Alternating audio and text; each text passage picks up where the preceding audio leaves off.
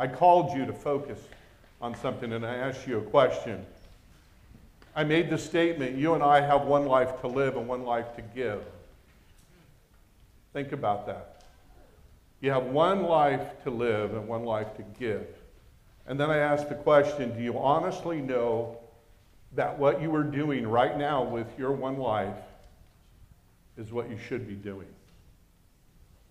Do you honestly have a vision from your Maker, your Creator, and are you living on that vision and on mission on a weekly, on a daily, weekly, and monthly, yearly even basis to fulfill that vision He has for you?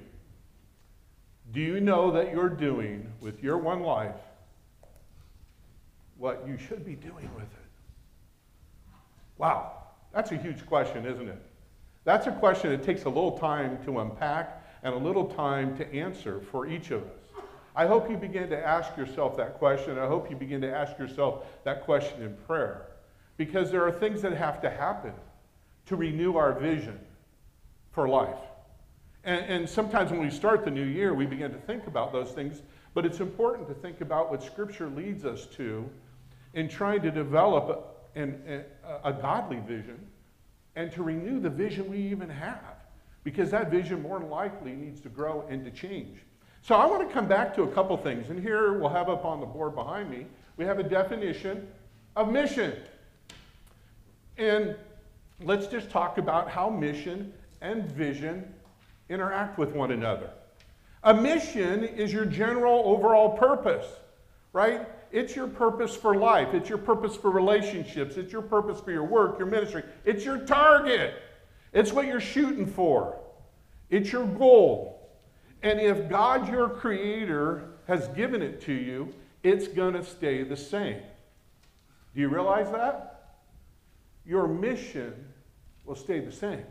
Jesus said in John 17:4, he said this, that his mission was to bring glory to God by completing the work God gave him to do. You can't say that unless you believe God has specific work he wants you to do. But we know that the rest of the apostles believed that too and understood that, because Paul wrote in Ephesians 2 that we are all works of art created in Christ Jesus to do good works that God prepared in advance for us to do. So there's a target. There's a target. Jesus even knew it at 12 years old that there was a target, right? Because he was left in the temple. His parents didn't know he wasn't with them when they left, and so he was there for 2 days before they came back and found him. They were good parents. But could you imagine a kid that young staying in the city away from his family for 2 days? But when they found him in the temple, what did he say? Didn't you know I had to be about my Father's business? I have a purpose. I have a mission. I have to be about that. What is that business? Well, we find out in Luke chapter 19:10 that part of his business, it was to complete the work, back in John, to complete the work God gave him to do. And then it was also to destroy the works of the devil. And then here in Luke chapter 19:10 it says that the Son of Man has come to seek and to save the lost. So Jesus knew that's my mission. I'm here to complete the work God's given me to do. I'm here to destroy the work of the evil one. And I'm here to seek and to save the lost. There's my target. There's my mission. It's never going to change. It's never going to change. But we know that his vision did change, because the path that we go on takes turns, rights and lefts and ups and downs. And that's where vision comes into play. Our vision will change as we go forward in our walk with the Lord. Our vision at the present is the path that we are to be on to fulfill our mission at this point in time, in this season, at this age, in this stage of life. Do you see that? So we have that up on the board. You can switch to that too. So you can begin to write that down if you need to, but you can look at it. A vision is your answer to how and why. It's the Why are you doing what you're doing? How are you doing what you're doing? It gives reasons, it gives boundaries, it gives shapes for your actions, your choices, your hopes, your dreams, your desire. Your vision fills your daily and weekly activities with meaning and direction and purpose. That's what your vision does. See, when we came to Christ, our mission changed and our vision changed. Amen? What was your mission before you came to Christ? What was your vision before you came to Christ? Well, I can tell you that my mission and my vision were probably a little like your mission and vision. My mission was, my target was, I want to complete my works. I want to do everything I want to do. That would have been my mission. Amen? And in addition to that, my mission would have been to do everything I want to do and not have anybody stand in my way. I would have had a vision then to live my life that way, which was get up in the morning and work excessively. I would take the job that paid the most because I wanted to make the most so that I could get what I wanted and do the things that I wanted. So that's what I would do, is I would take that job. The worst job, but the job that paid the best, so I could live for myself and get what I wanted. Right? And I wanted to then, on top of it, I wanted to love people, but I used people to get to where I wanted to get. And so my life took on that shape. If you stood in my way, you were a problem. If you joined me, then that's great, but don't slow me down. And don't get in my way, because I don't want anybody raining on my parade. Amen? And that's how I lived my life. Maybe that's how you lived your life. What was your mission? What was your vision? But when I came to Christ, all that went away. I said, okay, Lord, I have been a horrible God. You are God.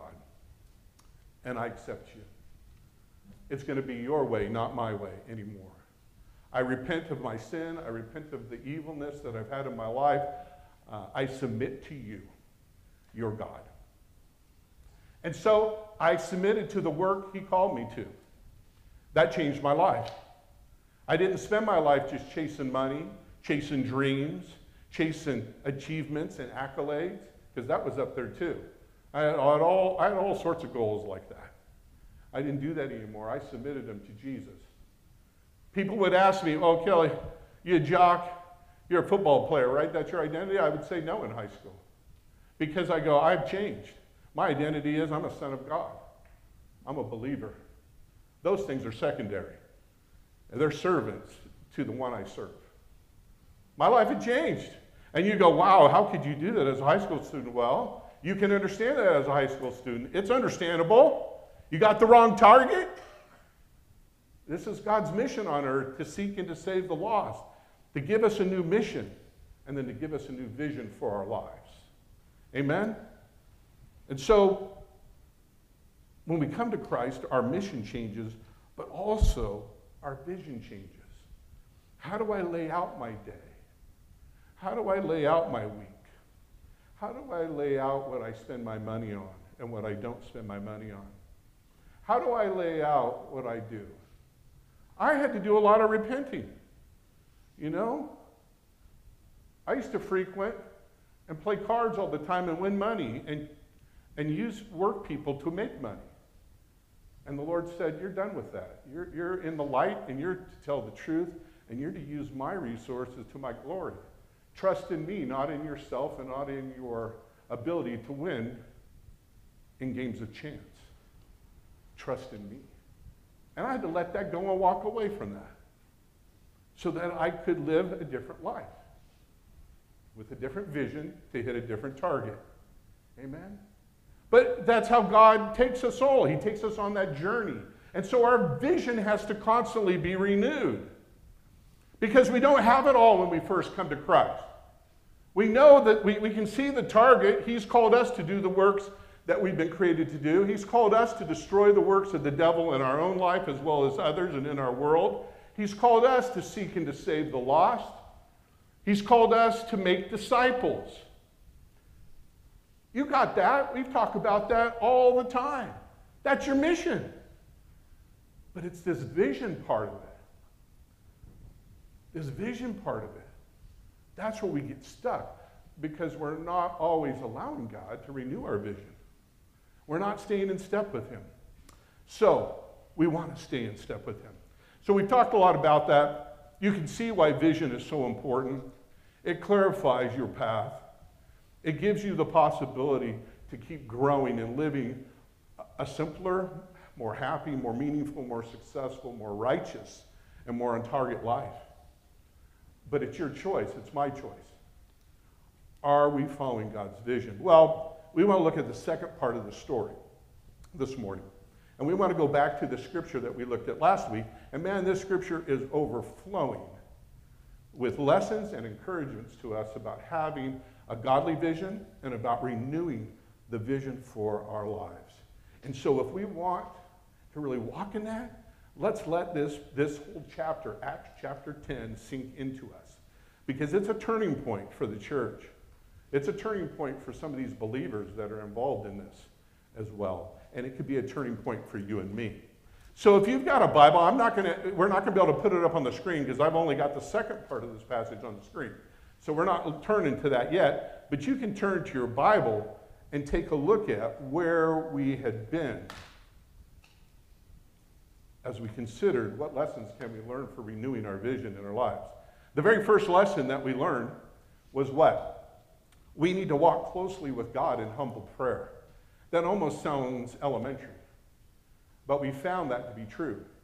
Why did we find it to be true? Because the two main characters in our story, Cornelius, who is an Italian centurion in the Roman regiment, he's one man that's in it, but he's devout.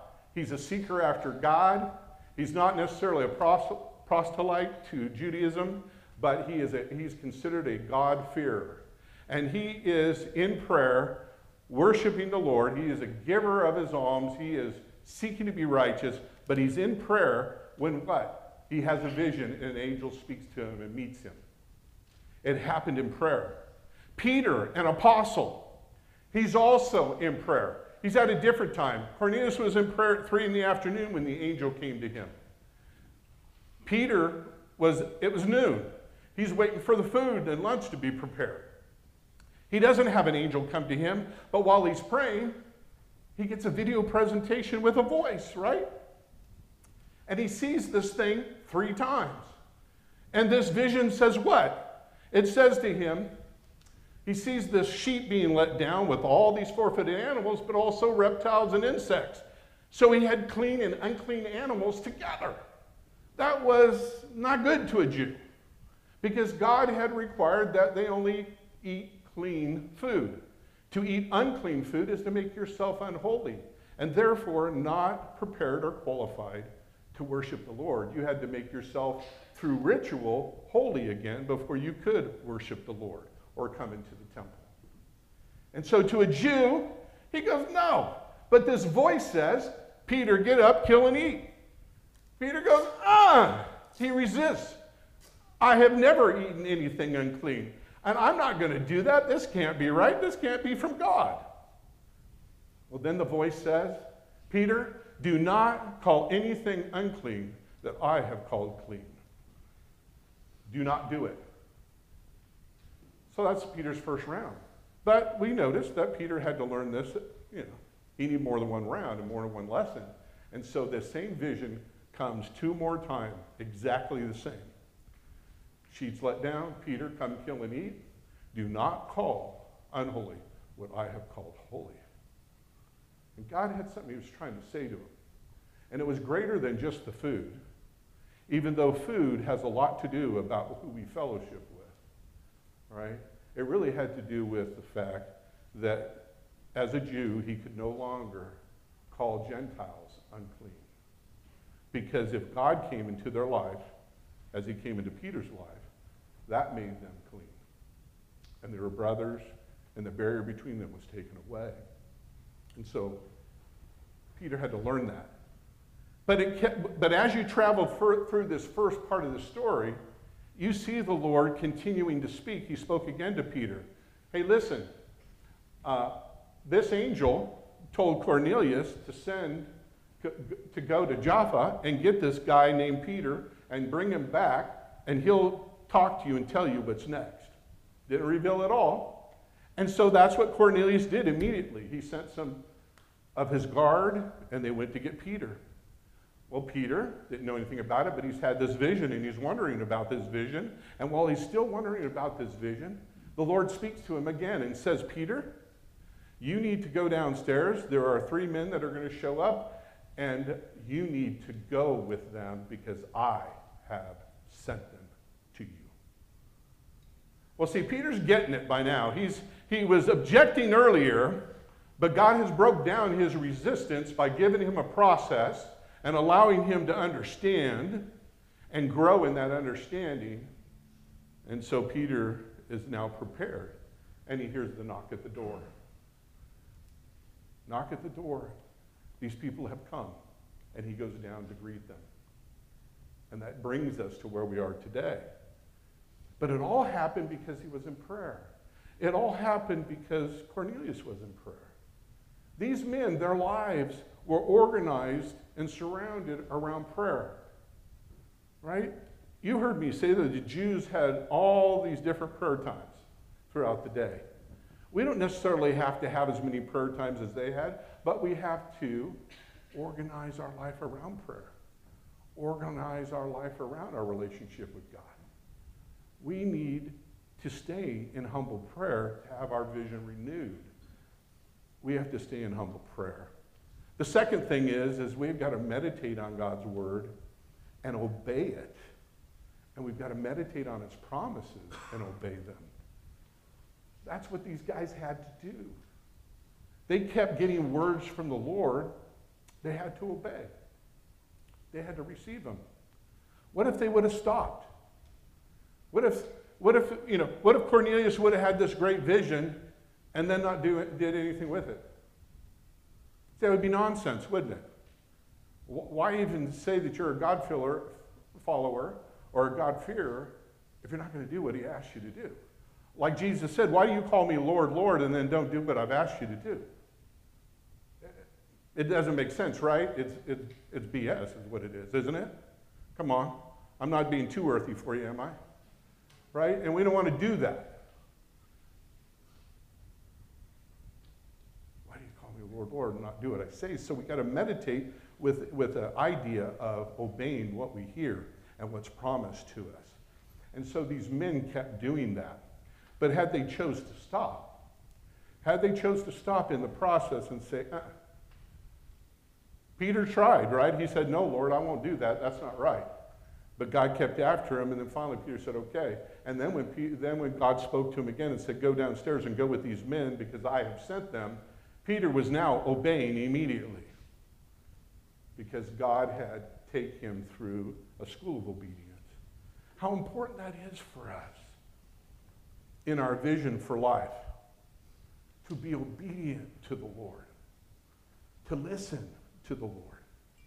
But so we know that God understands how we're made, so he'll approach us in a way that we need. Cornelius was different than Peter, and so that's why he approached these men differently. He understands our personality and how we're wired. He knows how to show us his will. God's good about that, plus he's caring enough to do that. And then he's caring enough to emphasize what he really wants done.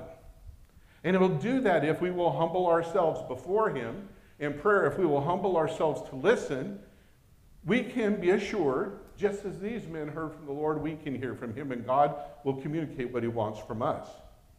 But there's another important lesson that I feel that the Lord has directed me to talk about that coincides with this point and in this area. We know that we're to walk closely with God in humble prayer, and we're to meditate on and have a heart to obey God's word and promises. But here I'm here to tell you, and I'll bet you'll go, yeah, I get it. You know, we're to do that because we don't change, and we don't find, or we don't find the inspiration to change without our imaginations being captivated, without our heart being touched. Do you get that? I'm going to say that again. People don't change just because they know what's right to do. Amen? Oh, come on. We all have good intentions and we know what's right to do, and we don't do anything about it, don't we, sometimes? Because what has to happen is, and God knows this, our imaginations have to be captivated. They do. That's why God will speak to people in visions or in dreams. You ever had a dream that was super vivid to you? And man, when you woke up, you were motivated, man. Or you were scared spitless because you thought it was real. Or you were, it motivates. When you see something in your mind's eye, you're inspired or you're motivated or you're challenged and you're ready to fight or you're whatever, but you get off dead center. Amen? And so you have to have that, or you have to have your heart. We know things here, but our heart has to be touched. Our heart has to be touched. We've got to hear it here. That's why I push meditation of God's Word so much, because it drives truth deeper into your soul until ultimately the Spirit can speak and He applies it to your life and it hits your heart. It's no longer just rolling around here. It hits your heart. So I am very cognizant of the fact, and I hope you are too, that you and I are not going to change. You and I are not going to renew our vision unless somehow the Spirit captivates our imagination because we're open to it, and somehow He touches our hearts. It's just not going to happen. You're going to stay the same, and I am too. And in 2024, we're going to come back here and we're going to be not much different. So I'm here to challenge you and me. Pray for each other. Pray for yourself and ask God to speak to your imagination and captivate it. Ask God to touch your heart and move the truths that you have in your life into your heart. Because until that happens, nothing changes. But that's what was happening here. That's why these men were acting and they were changing. Did I go far enough with that? Was that good enough, Joe? Did I go far enough? All right, I'm done.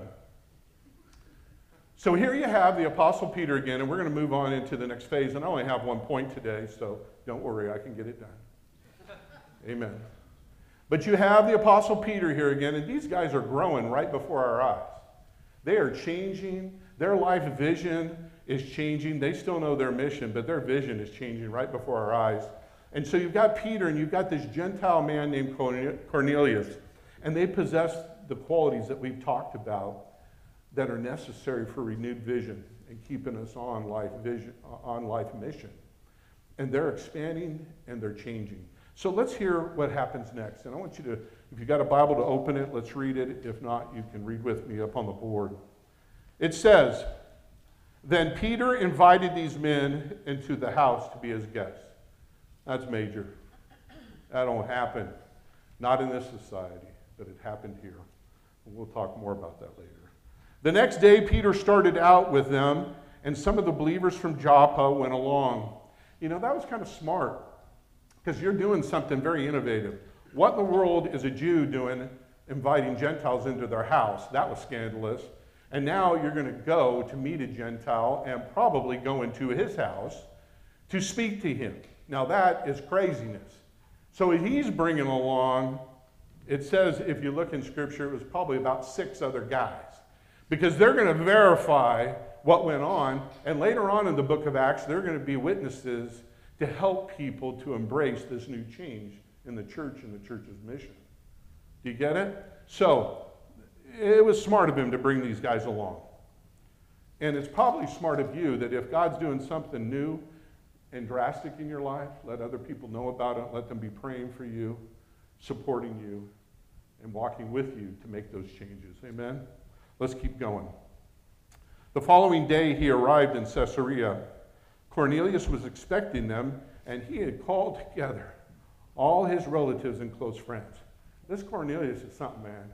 Okay, God's doing something. I'm getting everybody in on this. As Peter entered the house,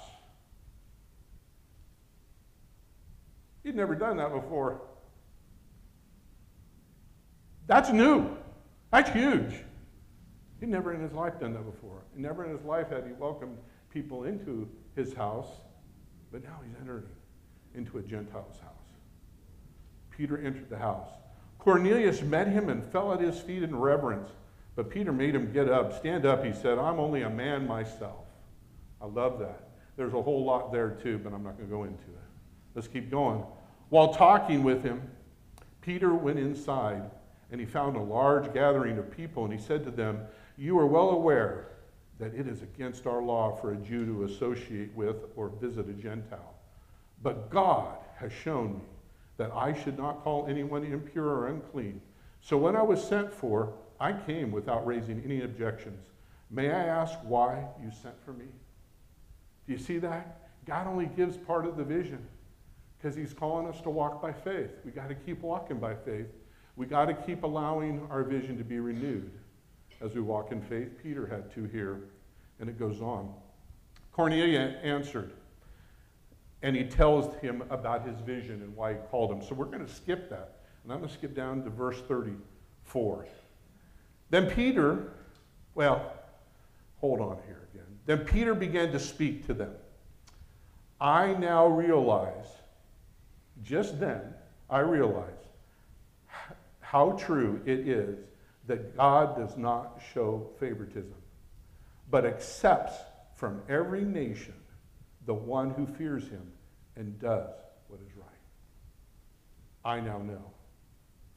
I now accept it. I now realize it. I now know it. The church has changed right before our eyes.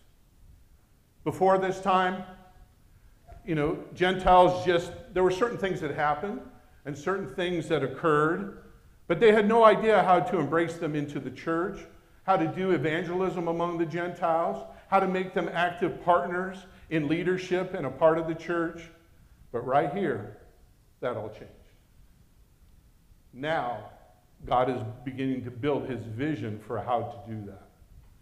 And he's going to use these Jews to begin that, and these Gentiles as well. Wow. That's huge. I want you to notice something. This is the other thing we want to get from this passage. And I can't keep going on, because then you're going to find out how Peter begins to explain his mission and the gospel, and then what happens with those people as they hear the gospel. But we're going to talk about that next week. And I won't give as big of an intro as I did this week. But here we find that Peter was willing to re-examine his traditions and his prejudices in light of God's word. He was willing to share God's heart for a lost world. Think about you. What about you and me? Are you willing to re-examine your traditions and your prejudices in light of God's word?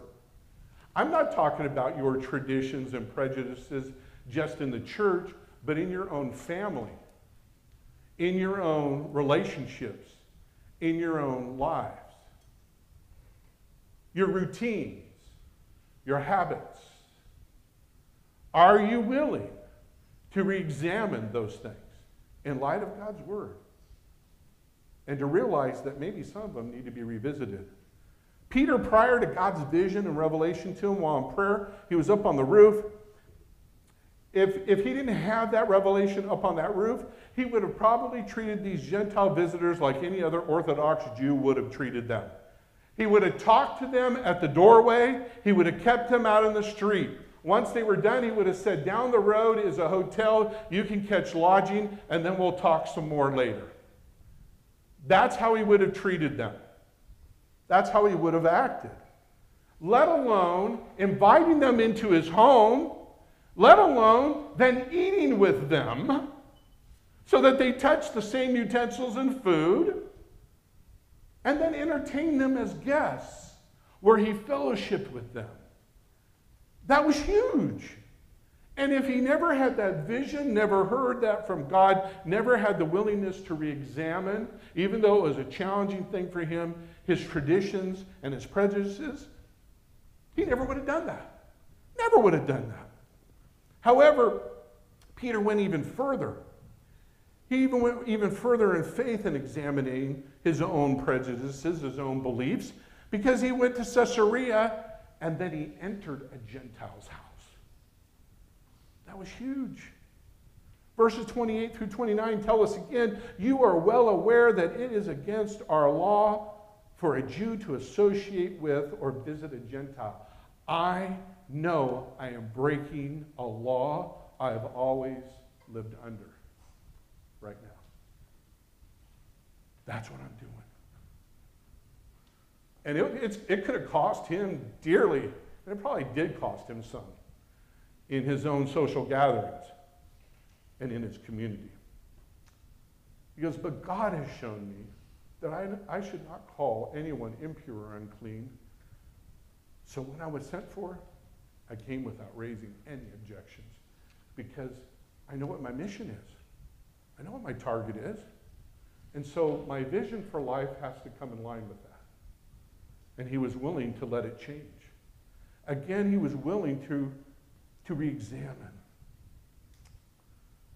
On a bit of a other side note, though, I got to throw this in here because it's just really kind of cool a little bit. Centuries before, there was another Jew who was commissioned to take a message from God to Gentiles in Nineveh. You know who that prophet was, right? Jonah. He came to Joppa, but what did he do when he came to Joppa? He got on a boat to go the other way. He was going to disobey and resist God's will and plan, and then you know how that ended, right? I don't think I would have wanted to be where he was. Right? Man, he refused to obey God's call. And you know what he refused to obey God's call to? Simply to hospitality. To hospitality. You don't know how huge that is in renewing your vision, how huge that is in living out a godly vision for your life. Jonah didn't share God's heart for the lost. He didn't at that point. In the lost Gentile nation he was sent to, rather he ran from his call. He thought he could get away from the Lord. He thought he could get away with not changing and not repenting, but you can't. Either, if you're going to follow the Lord, you either follow him and continue to change and repent, or you declare that you're not going to be a follower of the Lord. And that's not the target you're after. See, it's silly to dance around in middle ground. What about you and me? Are we running from hospitality? Are we running from repentance and change? Do you and I do that? I'm here this morning. If you're running and you know you're running, I want to simply tell you, like personally, quit running. I know that's not going to cause you to quit running. Go to the Lord in prayer and humble yourself. Meditate on his word and ask him to touch your imagination and your heart so you can actually change and quit running. Wow. Some of us are more like Peter. Some of us are more like Jonah, aren't we? And that's what we are. But I'm here to define hospitality for you, and we have it up on the screen here, and you can write this in your notes or take a picture of it. But hospitality is basically treating strangers and friends alike. Hospitality is treating strangers and friends alike. It is welcoming another person into your home, but also into your life. Not just your home, but into your life. Hospitality is a sacred duty, and there is a sacredness in welcoming another person into your home. And we've been called to that as followers of Christ. There's so much more to this notion of biblical hospitality as we practice it, and we need to explore that a little bit. And so I want to walk through some of the elements of it. If you're going to be hospitable, you welcome everyone you meet. Re-examine your life and your traditions. Are you a person that welcomes everyone you meet? Or do you keep them at an arm's length? Do you no, I don't have to. It literally means to figuratively and literally welcome everyone you meet. You and I have been called to do that. We are ambassadors for Christ. And that should be a part of our vision. Number two, we're to engage people. If you are going to show hospitality, you do that. You engage others with a mindset of being Jesus to them. Not just inviting them to church, not just inviting them to a church function, but being open and genuine with them instead of shutting down or pacifying or being fake. Right? We're to engage people, trying to be Jesus to them if we're going to be on vision and on mission with them. Third thing is we got to make meals a priority with other people. Sometimes we need to start by just making meals a priority in our own family so that we show hospitality. It's not just to have certain leaders or whatever together, but it's to entertain one another, entertain people who are lost, entertain neighbors. We got to make meals with others a priority. And then finally, we got to pay attention to others. It's amazing to me sometimes how much people don't pay attention to other people. And they don't pay attention when they have an opportunity to get stuff. Boy, in my family, that was never allowed. And if I were to be my salty me, I'd sometimes say, hey, look at me and listen to me. Because that's it. You keep your eyes on people and you listen to them because it's a sign of respect and honor. We feel like, whether I pay attention or not, that's really kind of up to me. Well, God's not called you to do that. He's called you to be hospitable to other people. And that means paying attention to their conversation, paying attention to their needs, instead of always wanting other people to listen to you and your needs. It's to put them first over you. That's hospitality. You don't bring people into your home and then ask them to serve you, right? You bring them into your home so you can serve them. That's hospitality. So throughout the Bible, hospitality was considered a top-tier attribute of believers seeking to live out a godly vision. So I'm here to challenge you with that. In 1 Peter 4:9, Peter instructs later for people, he says, to be hospitable to all believers. Peter says, show hospitality to one another without grumbling. Why would Peter put that in?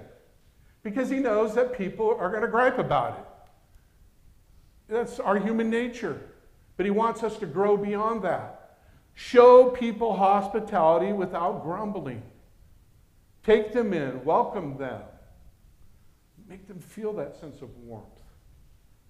Spend time with them, accept them. Romans 12:13, Paul had similar instruction. He says, contribute to the needs of the saints and seek to show hospitality. You want a new idea that's just going to light your vision for the future up? Show hospitality. Some would say, and myself included, after walking with God in humble prayer, after meditating on His Word and His promise to you, the next missional step for us, if we're going to renew our life and our ministry, is hospitality. Being hospitable to one another. And we have a very warm, welcoming church. We do. But if we're going to reach other people, we have to continue to extend that warmth and that acceptance to others. We've got to let it roll. Our role is to accept, love, and share, which is hospitality. God's role is to change people into His image. So no matter what a person's story is, when they come into our midst, I hope they find warm acceptance. They find a place where they can belong and be with other people. Now that gets messy, doesn't it? Think about that. If we're going to accept other people. Think about it if we're going to open our homes. That's going to get a little messy. One, maybe our house, we don't feel good about our house because it's messy. So we may have to do a little work to prepare our house to have guests in it. Well, that'll give you a renewed vision for the future in 2023. Amen? God's calling you to that so that you can feel confident in welcoming others in. But I'm here to tell you, I have felt tremendous hospitality extended to me in a home in the city, not this city, but in a city where people don't live like that. It had dirt floors. It had iguanas and other things in cages and little guns sitting over to the side. But I had never felt so warm and welcomed in all my life. I'm glad they liked me and my wife. They kept checking the window a lot, I know that, but I better not go on, huh? But they showed us some great hospitality. So things don't have to be perfect to show hospitality, but we have to show it. But it can get messy. It gets messy. But how are we going to reach people for Jesus and meet them where they are if we tell them, well, you got to clean up and change first? No. We got to tell them, hey, you're welcome as you are. You come as you are, but don't stay that way. Because there's a gospel and there's a Lord who wants to change your life and heal you. He wants to forgive you and redeem you, and he wants to put your life on a new trajectory, give you a new mission and a new vision. And we have to call them to that. You're supposed to live your life differently, and you can, because you have a new mission, and because the Lord is real and the Lord is present. But we welcome people. How messy did Peter make it for all of his other brothers and the other elders and apostles in Jerusalem by him not only welcoming these Gentiles into his home, but then going into a Gentile's home in Caesarea? He made things messy. I'm here to tell you. And they were a little perturbed at him. How messy was it to actually bring Gentiles into the churches that were meeting in synagogues? How messy was that? Majorly messy. What a pain in the rear. How messy was it learning how to evangelize Gentiles and not just Jewish believers? Because Jewish believers were expected to live differently, still live like a Jew in many respects. But Gentiles didn't do that at all. So how do you bring them in? And how do you have a Gentile leader in the church when you have Jews worshiping underneath them? Do you know that the church began to struggle with all these questions from this point on for hundreds of years? Because it was messy. But because of it, the church grew and the gospel was preached. Because the gospel was always to go out to everyone who would believe. And the Jews were always to be a light to the Gentiles, not be a judge to the Gentiles. They just didn't know it. But then with Jesus, they began to know it. So, are you willing to get messy? Are you willing to be challenged like that? You want your vision renewed? You want to have more impact for the Lord and be able to have a faith that is more real and more vibrant? You want to get on mission with Jesus? Become hospitable in every way and every form. I'm going to leave you with a few questions as we close this morning. How is the Holy Spirit of God wanting to renew the vision for your life and ministry through hospitality today, this week, and this year? God, I hope, is speaking to your heart regarding that. Hospitality. 2, a person expressing hospitality puts the needs and well-being of others above their own. They seek to serve above being served. Who, right now, are you unwilling to serve? Who? You know, we have a great need. We're getting more and more kids in our kids' ministry. But there are so few people that work actually in the kids' ministry that there's a real need right now. I could honestly say that I can feel sometimes I'm unwilling to serve there. But I kind of feel like maybe God wants me to do some things to serve there. Because I do want to serve those little disciples. I want them to know about this mission and this vision for their lives. I want them to know they're worth it. But we need other people to catch that vision too. And change their life and their schedule so they can serve them. That's only if God's calling you to do that. So ask God, is he calling you? You know, our youth ministry is growing. Do you know that we have anywhere from 20 to 30 youth on a regular basis here? Yeah. But we have leaders that have worked a long time there. They may need some other people to come alongside them. It's going to get messy. You heard about middle schoolers where they like to drink. I love middle schoolers. I was a middle school pastor for years, so I love that. I think that's so classic. Maybe you're called to be hospitable toward them. And then it goes on and on and on, doesn't it? Because God's calling us to be hospitable. Where can we gather and accept one another? Where can we join in small groups, in our gatherings? That's all about hospitality. So who are you unwilling to serve Who are you unwilling to reach out to in our church? Or is God calling you to reach out to in fellowship outside our church, but you're kind of unwilling to do that? And then finally, how might your life and ministry change for the better if you actually showed up where God wanted you to be? Showed up with the people group God wanted you to be with. If you openly engaged other people in your life and welcomed others attentively without holding back, how would your life and ministry change? Oh my gosh. How will you seek to show hospitality because of this word today? Because I hope you can see that a lot of the change is hinged on a willingness to be hospitable. And without it, this major change in the church does not go forward. I hope you see that. So we're called to that, and I think that will bring a major change on how effective we are to reach others for Jesus. Simply being hospitable. So I want you to stand with me. Let's close in prayer. Amen. Thank you, Jesus. Thank you, Jesus. Amen. Hallelujah. Lord God, we know and you know that we are a bunch of well-meaning people. And we do have a heart to want to love you and love others. But God, you know we're just human beings. We are who we are. And we need you, Lord. We ask in the name of Jesus that you would cause us to get into this passage beyond this day. That you'd cause us to learn to lean towards you and reevaluate our lives and the vision that we have erected for our lives. God, indeed, is our vision your vision? Are we about our Father's business? Help us to be able to see that. Help us to celebrate where we're on and to know that there is therefore no condemnation to those who are in Christ, that you just love us. You only want our best, but you want our obedience because our obedience is best. And it brings the best change, both for us and to others. So, Lord Jesus, we want your kingdom to come in a greater way on earth as it is in heaven. So start within us.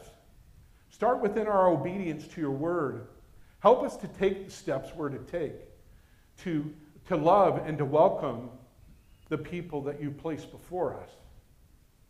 To open our homes even, or to be open in sharing with others in their homes.